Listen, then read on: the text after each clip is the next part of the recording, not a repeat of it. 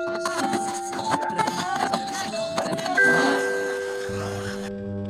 some of the proposed solutions that's coming from the grassroots level. You're listening to Making Contact.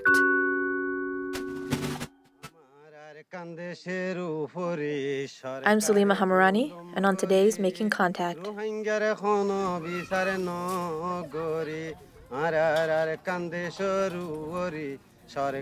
In Sitwe, Burma, on the outskirts of where the Rohingya used to live, sits a sprawling IDP camp, or a camp for internally displaced people.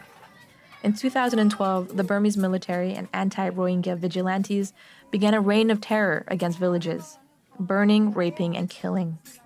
The remaining Rohingya were herded together and forced into the IDP camps. This man is one of the survivors. We have no jobs, no human rights. We are unhappily living in this camp. Other community can move everywhere. So we cannot move. So this condition is like animal. Just our life is like animal's life. He's in the camp with his entire family. And while they wait to be released, their lives falter. My life is destroyed. I'm 38 years old. So I have 4 children. I'm thinking I'm afraid of my children's future life. My life is destroyed. It's no problem. They can't leave. They have no jobs, no education. Armed guards patrol the borders with rifles. They receive food rations once a month, which most of them sell for firewood, which means they often go hungry. The situation weighs on the camp residents, even as they organize and try to fight back. How can we get our human right and also our justice?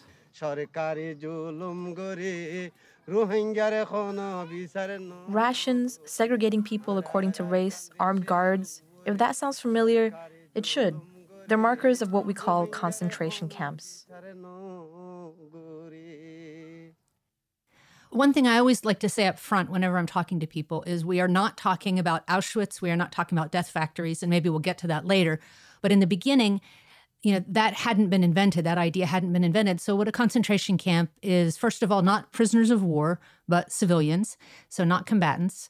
And it's the mass detention of civilians without a trial, usually on the basis of race or ethnicity or religion or political affiliation, something someone belongs to rather than anything that they've done.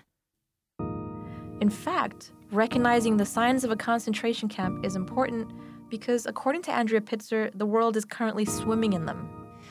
You really see, as the Cold War rises, that colonial camp system, along with the communist camp system, sort of dividing the world. Everybody's doing camps. Everybody is doing camps. China has camps for Uyghurs and political opponents. The United States has camps for immigrants. North Korea has camps. And that's what we're going to talk about today on Making Contact. How exactly did we get here? Andrea Pitzer wrote an entire book on the topic called One Long Night, A Global History of Concentration Camps. We're going to take a look at the rise of the concentration camp and how it became an almost permanent institution around the world. It was actually a book I wanted to read that didn't exist. And when I was working on my first book, which was the political biography of Vladimir Nabokov, the guy who wrote Lolita, his brother had died in a German concentration camp, and concentration camps from World War I came up in his work, and the Soviet Gulag, and it just led me to think, when did this idea of a concentration camp and this phrase enter the world, and how did that become an okay thing to do? So before we dive into the history of concentration camps, let's talk about some of their defining features or what sets them apart, because in some ways, concentration camps and modern-day prisons are very similar. One of the things that happens with a lot of big camp systems is they kind of become their own little worlds. So you actually had solitary confinement quarters and sometimes jails inside big concentration camp systems. What separates it from a prison in general is that in prison, in theory, people are supposed to have had trials. They are supposed to have had some chance to present some kind of defense, whereas a concentration camp is usually an end run around that process. Sometimes you had people rounded up as a group, for instance, the British in Kenya, and they would sometimes have a judge sentence 300 people all at once in a field, which is not a real trial. And then there's the inescapable death count. Even though they didn't use bullets and nooses and hangings, disease, malnutrition, and just the terrible conditions that they were in, the hardships that they faced, were enough to kill so many people. And most of them were women and children. So we're going to do a very fast overview of a profound history, which most people have never heard of. But stick with us. There's links on our site for more information on each camp system, just in case you're interested. So phase 1, the creation of the first concentration camp. There are probably dozens of ancient examples of governments rounding up ethnic groups and isolating them. The Native American reservations here in the United States, for example. But the first real use of the term concentration camp was used by the Spanish in Cuba. And that's where Andrea Pitzer starts her book, In Cuba, in 1896. So what a concentration camp was in Cuba in the 1890s was it was a way to fight rebels that had been going for 30 or 40 years. The Cuban insurgency wanted to fight off the Spanish colonizers. And for a while, they were winning. They'd attack the Spanish military and then melt back into the countryside where they lived with their families, often as farmers. So it was impossible for the Spanish to isolate the rebels. That is, until the Spanish government sent a man to Cuba named Captain General Weyler. And Weyler was already nicknamed the Butcher and wanted to have as free a hand as possible going in. And he came in and instituted this first in one region and then across much of Cuba. It was a very deliberate move that was understood to be as harsh as possible. And interestingly, Weyler even compared it to what Sherman had done in the South during the Civil War. And this was how he justified it to America was, I'm not doing anything different than what you've done. So what did Weyler do exactly? Instead of catching those guerrillas that were actually fighting them, they decided it was easier to just round up all the civilians, put them behind barbed wire, and then everyone who was left could be shot as a guerrilla. It was a more efficient way to deal with isolating these guerrillas and keeping them from resources. From the beginning, it was part of this military strategy. It was also punitive. I mean, it was hard on these people to see their families and their fellow countrymen rounded up and starving in these camps, because even though they weren't death camps, these camps in Cuba, which were only open for about 2 years, ended up killing, most estimates run about 150,000 people, which was about 10% of the island's pre-war population. So it was a huge toll. But the camps weren't happening in secret. Many Cubans who fled in the 1890s came to the U.S. and started to organize a publicity campaign. And at the same time, international journalists went to Cuba, writing exposés of the conditions in the camps. A Harper's Dispatch said that the prisoners were penned up in starvation cages. Illustrations of the dead filled the global news. And that had an effect here in the United States. The idea of independence, it hadn't been quite as long ago as it's been for us today from the Revolutionary War. And this idea of people throwing off the yoke of a European power, there was a romantic idea to it as well. But McKinley, who was president at the time, came out very clearly before we entered the Spanish-American War, and he used reconcentration in his call to Congress to go to war very explicitly. He said that this was a policy not of civilized warfare, but of extermination, and that it basically would lead to nothing but the wilderness and the grave. It would lead to no peace but that of the wilderness and the grave. So he denounced it sort of from the highest platform that a president can denounce it. Eventually, the ongoing insurgency and the involvement of the U.S. led to the closing of the camps. But then something interesting happened. Well, we did go to war with Spain, and we beat them pretty quickly. And that was sort of the beginning of the end of Spain as a significant empire. And we inherited a lot of their colonial possessions. And one of the things that we then took and decided not to give independence was the Philippines. And so we got involved in a conflict very much like the one that Spain had been involved in Cuba. And instead of taking the position that these camps would be bad and that independence would be a good thing, there was a real sense of, this is actually the conflict that the phrase white man the burden comes from. There was this sense that we needed to civilize the Filipinos.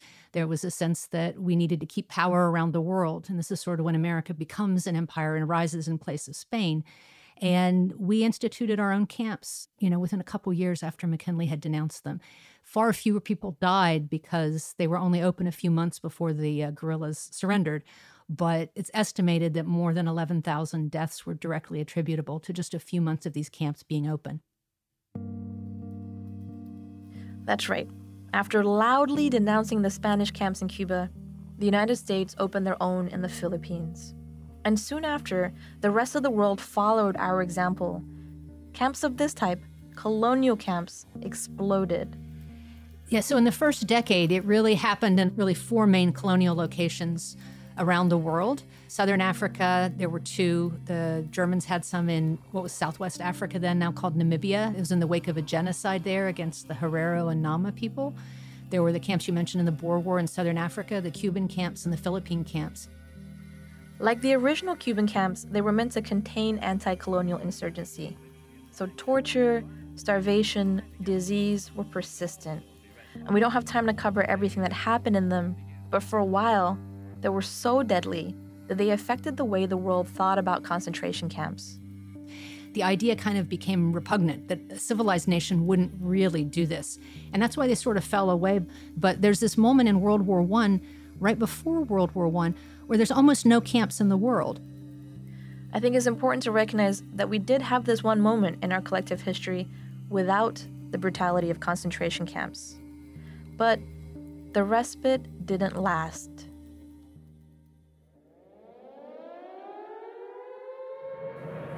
Phase 2 of concentration camps, World War I. Suddenly, almost every country in the Western world involved in the war began using what we now call internment camps. Yes, so England and Germany both started out rounding up people that they thought were spies, and that was not unusual. That's something that had been done in previous years. In most countries, there's a lot of legal room to lock up suspected spies during wartime. But what was kind of new was this idea, I'm not just suspecting you individually for something you've done and you individually for something you've done, but because you're German or because you're British. And I want to point out here that internment sounds like a nicer word, but an internment camp is a concentration camp. And that spread to 6 continents just over the course of World War I. And then suddenly it became normal to do this to people. And not that many people died in those World War I camps compared to camps like the Cuban camps and the Philippine camps. So it kind of rehabilitated this idea that somehow if you gave some people some books to read and you didn't shoot them, that it would become innocuous, really took root. And then between World War I and World War II, you have camps everywhere. They spring up locally, they spring up internationally, people use them for vagrants. It just becomes accepted. So I think the danger is we think that there's some kind of safe way particularly for a democracy, to lock up civilians and detain them without trial, just on the basis of identity, as long as we're not killing them on purpose, and that somehow that can be done justly or appropriately or safely. But what we've seen is again and again in the past, things like World War I opened the door for things like the Soviet Gulag and the Nazi camps. And don't forget, at that time, Britain was a huge empire. So when the British decided to do this, they were doing it all around the world. So suddenly you went from almost no camps anywhere in the world to most established countries having some kind of system by which they would register, round up, give numbers to, and indefinitely detain civilians that they did not actually suspect of committing any specific crimes. It normalized it around the world, and just as importantly, it built a bureaucracy for it. The bureaucracy to track and register people paved the way for registration in Nazi Europe. It also got people used to the idea of turning yourself in for incarceration. Because even though you were sent to a horrible, demeaning prison after having committed not a single crime, you usually didn't die. It was temporary. They came back out, and so people said, oh, if we just, in a moment of crisis, we've been picked as a pariah, but we know we're not really pariahs. If we go along with the government, we let ourselves be detained, then they're going to let us go once this crisis passes. And I think that this is first and foremost one of the answers to people who wonder, why did people turn themselves in and go to camps in Nazi Germany? It's important to remember that in the first years, the camps weren't death camps at all. Most people who went in did actually come out. I think the numbers are in the high 90 percentiles for the first 5 years of Nazi camps, even Nazi camps. So many people ended up in internment camps that even Leon Trotsky found himself locked up in Canada. He was in New York. I think he was working as a newspaperman right before he tried to return to Russia because the revolution was starting without him, and he wanted to get back and lead it. And so he got on a boat and was heading back to Russia, and he was picked up. He was picked up in Canadian waters, and he was taken to a Canadian detention camp. And he actually got intervention from Kerensky, who was the head of the provisional government in Russia at that time. And he was released. But one of the first things he did in the months that followed was to write a pamphlet about so much for democracy and how awful this was that he'd been in this camp and how ridiculous it was. And that pamphlet was distributed to all the people on the front lines in the Russian Civil War that were fighting on the Red Army side. Trotsky was detained in a concentration camp. I want to reiterate that because of what he does next when he finally gets back to Russia to help with the revolution. And interestingly, within a few months, he had recommended putting people in just those kinds of camps, targeting people who were against the revolution in Russia and putting them in those camps. They start locking up their own population. So this is sort of a new moment in the European non-colonial setting.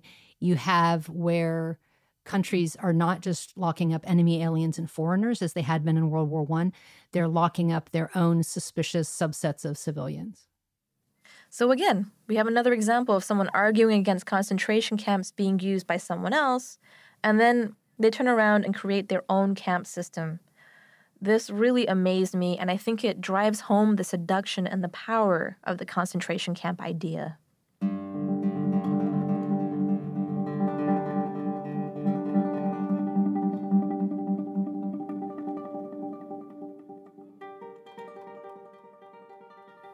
The Russian Gulag and the Nazi camps happened almost at the same time. I think of this as Phase 3. The Gulag took a while to become a concrete institution, and Russia had always had work camps. But the revolution's concentration camps were extremely brutal, even in the earliest years. People then are starting to starve to death, and you're weeding out the weak populations. And about 3 or 4 years after that, right, 1929, 1930, we have the formal establishment of the Gulag, which puts these principles into just much more lethal effect. In the Gulag, much like the Nazi camps, life expectancy plummeted. People slowly starved to death on meager rations. They did back-breaking labor, often from 12 to 16 hours a day, building roads and infrastructure in freezing temperatures. They had no heating. They were often beaten and raped. They slept 12 to a room or more, and disease ran rampant. The average lifespan of a detainee in the Gulag was 2 years. 2 years. Between 1.5 and 1.7 million people died as a result of detention from 1930 to 1953. And if that seems like an extremely violent way to deal with dissent, it is. The entire system was built on paranoia, which is actually a hallmark of concentration camps. Somebody who was the head of the secret police 3 years later might die in a camp after having been sentenced there. And I think that that's one of the things that's important to realize about these camps is it's never just one person's vision. It becomes its own system and almost a self-perpetuating system, and it can eat up anything. I mean, this is one of the things that's most dangerous about it. You're listening to Andrea Pitzer, author of One Long Night, A Global History of Concentration Camps. And this is Making Contact. Subscribe to our podcast at radioproject.org. Make sure you don't miss out on new shows and behind-the-scenes information. Go to radioproject.org and check out the Stay in Touch section. And now, back to our show.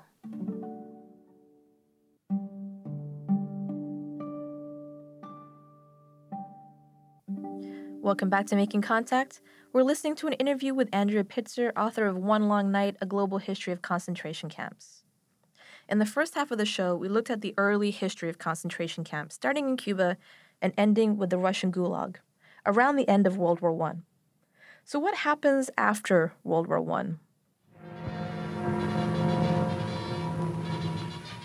The fateful hour of 11 has struck, and Britain's final warning to Hitler having been ignored, a state of war once more exists between Great Britain and Germany.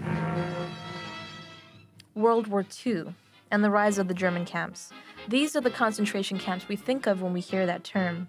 For a while, the Nazi camps and the Gulag camps, which were open at the same time, were the most deadly prison system the world had ever known. 11 million people died in just the Nazi camps. At least 6 million of those were Jewish. But in the beginning, the Nazi camps were not aimed at the Jewish population. So the first people they targeted were people in the Reichstag, their sort of Congress, that had opposed them, that belonged to these far left parties.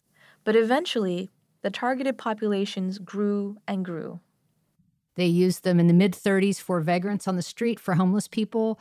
They would throw criminals in there after they had served their sentences because they were getting so much criticism for having so many political prisoners. They just threw a bunch of criminals in to sort of dilute the political prisoner numbers. They threw in homosexuals. They also targeted the Roma or Sinti people, communists, Jehovah's Witness, alcoholics, drug addicts, the disabled and the autistic, anyone who didn't fit their Aryan ideals. Nazi plans for the Jewish population, at least at first, were different. Their idea for the Jews from early 1920s up was to get them out of the country. They wanted them gone from Germany. They were using their legal system, not the extra legal system of the camps, but their actual legal system to target Jews. So Jews were stripped of citizenship. They weren't allowed to own a whole bunch of appliances. They weren't allowed to be in these parks. They weren't allowed to be doctors. They weren't allowed to use public hospitals. They just made regulation after regulation after regulation that made it almost impossible to live and be a Jew in Germany. And this pattern happens up until about 1938 in November, when you have this orchestrated terror called Kristallnacht. And synagogues were trashed, shops were broken into, all kinds of damage was done. And then the German government actually fined the Jews for what had been done to them. And this was a real attempt to terrorize them and to get them to leave. And that is the first time you have a huge roundup. Tens of thousands, just in the space of days, of Jews were rounded up and put in concentration camps. But even then, out of those tens of thousands of Jews who were put in camps, almost all of them had been released. And then two things happened, which was, one, the world didn't really respond in any significant way to Kristallnacht.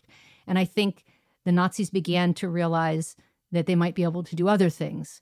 And the other thing that happened was that now Germany in 1939 was moving through Poland.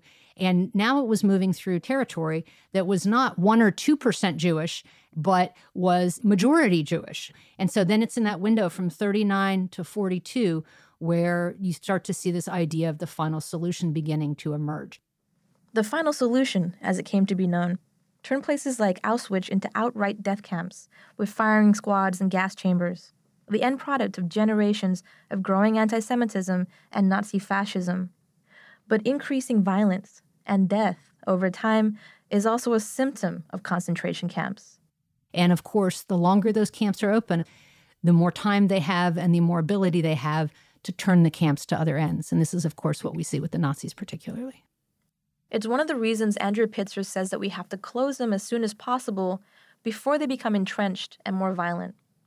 The average age expectancy in Auschwitz, for example, by the end of the war was just a few weeks. After World War II, the world promised to never again let genocide happen, never again use concentration camps, never let another Holocaust occur. But we started this episode of Making Contact talking about modern-day concentration camps. So what happened? The world sort of reset in 1945, and it's partly because you had the Cold War binary thing, right? It's Russia versus the U.S. And so you were either communist or you were anti-communist. And if you were communist, then you had these big camp systems that were modeled on the Gulag. And if you were anti-communist, then you would develop these colonial sort of anti-rebellion camps that had been from 50 years before. This is Phase 4, the phase we're in today. And these new concentration camps worry Andrea Pitzer. The continuation of the old camps that concern me are this idea we talked about from the beginning of isolating the guerrillas, isolating the terrorists by rounding up a bunch of people. And I think it's worth knowing that Guantanamo, for instance, started as a mass detention for asylum seekers. And the sort of room, the wiggle room that the government was given to hold people there was the very basis on which it became a torture site, ostensibly for terrorists. after 9/11. So this idea of the terrorism, we also see reflected again in these Uyghur camps. The Chinese have realized that if you say people are terrorists, then there's very few countries that are going to say, no, you shouldn't deal with this Muslim terror threat. And so this becomes a fig leaf to cover. In China, the lowest numbers I'm seeing now are more than 1 million, and the highest numbers are in the millions of Uyghurs that have been detained. And there's other minorities as well, Muslim minorities that have been detained. And so this terror threat, I think, continues to be a way in which you can run pretty brutal and torture-filled camps and get a pass from the world. I was taken to a cell, which was built underground with no windows. There were cameras on all 4 sides so the officials could see every corner of the room. There were around 60 people in one of the cells where I was held. At night, 15 women would stand up while the rest of us would sleep sideways. You're listening to the testimony of Marigold Cherson, who spoke in front of Congress in November of 2018 about her experience in the Uyghur re-education camps. Her testimony was read through an interpreter. I also experienced torture in a tiger chair, the second time I was detained. I was taken to a special room and placed in a high chair. Bands held my arms and the legs in place and tightened when they pressed a button. The guards put a helmet on my shaved head. Each time I was electrocuted, my whole body would shake violently, and I could feel the pain in my veins. But Andrea Pitzer doesn't feel as if it's hopeless, and her sense of hope was surprising to me. I had asked her, what's it like to learn all of this history and watch it repeat, the same patterns, the same hatred, the same torture and abuse of dissidents and ethnic minorities? And she told me, the thing is, these grand designs, mass imprisonment, rounding up entire communities, disappearing people, they require our complicity. Well, my brother, when I was writing this book, said, isn't it just terribly depressing that humanity comes around again and again to this? How do you have the spirit to write this book if this is where people always end up? And it made me think, because actually what I found was that a government has to actively train people to accept this. So it has to train guards and harden them to be willing to do these kinds of things to people. And it also has to train a population to be willing to allow people to be locked up this way. So the good news is it doesn't just happen spontaneously. We don't always return to this. The bad news is we're really susceptible to the kind of propaganda that lets governments and parties make us believe that this is necessary. So that's really where we have to, I think, focus if we want to keep this from happening, is on that propaganda that sells people on the idea that other human beings are animals, or that they're filthy, or that they represent a kind of crime danger that is just invented, or that they are somehow subhuman. These are the things we hear again and again. And I heard them from people who were in favor of some of the camps we have today. For instance, when I was in Myanmar, I heard exactly this language. This is language we hear from the president, and camps rely on it in order to exist. I think concentration camps are going to be really hard to eradicate, but any system is vulnerable to it. So just because you're a democracy doesn't mean you won't do this. But if you're a democracy, there are more levers that are possible to undo it. You were just listening to Andrea Pitzer, author of One Long Night, A Global History of Concentration Camps. And before we end our show, we just want to thank Music in Exile for letting us use Abdul Mojid's song, which started the show, and was recorded in a Rohingya refugee camp in Bangladesh. The Making Contact team includes Monica Lopez, Anita Johnson, Sabine Blazin, Lisa Rudman, Aisha Chowdhury, Dylan Hoyer, and I'm Salima Hamarani. Thanks for listening to Making Contact.